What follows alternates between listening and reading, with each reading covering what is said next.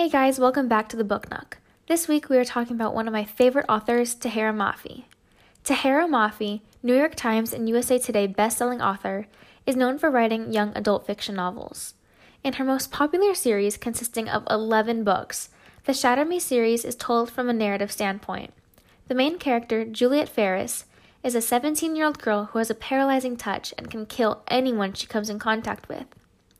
As she touches another organism, she takes its energy, killing it. However, she has no personal benefit from doing so. All her life she was isolated, placed in a mental asylum due to her killing touch that no doctor was able to describe. One day she is let out by the government, or as Mafi calls it, the re-establishment, to be used to be a human weapon against the rebellion. Eventually she escapes the government's quarters and soon joins the rebellion herself. Throughout Mafi's book, she consistently uses forms of enjambment, which are intentional breaks within a verse or stanza without the use of punctuation.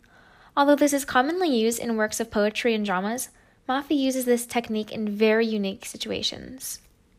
There are unique situations in the text when Juliet is feeling like her life is in pieces, and when describing these situations told from a first-person point of view, the spacing is choppy, with one word, and then on the second line, the phrase continues. This is a technique used to place an emphasis on a certain word, adding drama and a pause while reading.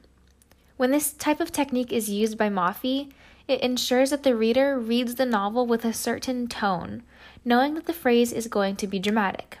It reads as this: I thought my hands were helping. I thought my heart was helping.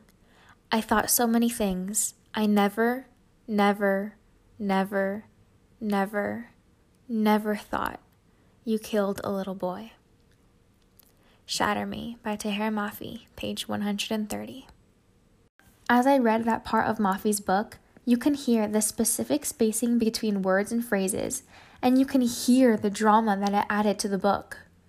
This intentional use of enjambment changes the pacing that the reader reads at, and the lack of punctuation ensures that the reader knows that the narrator is not done saying whatever is being said.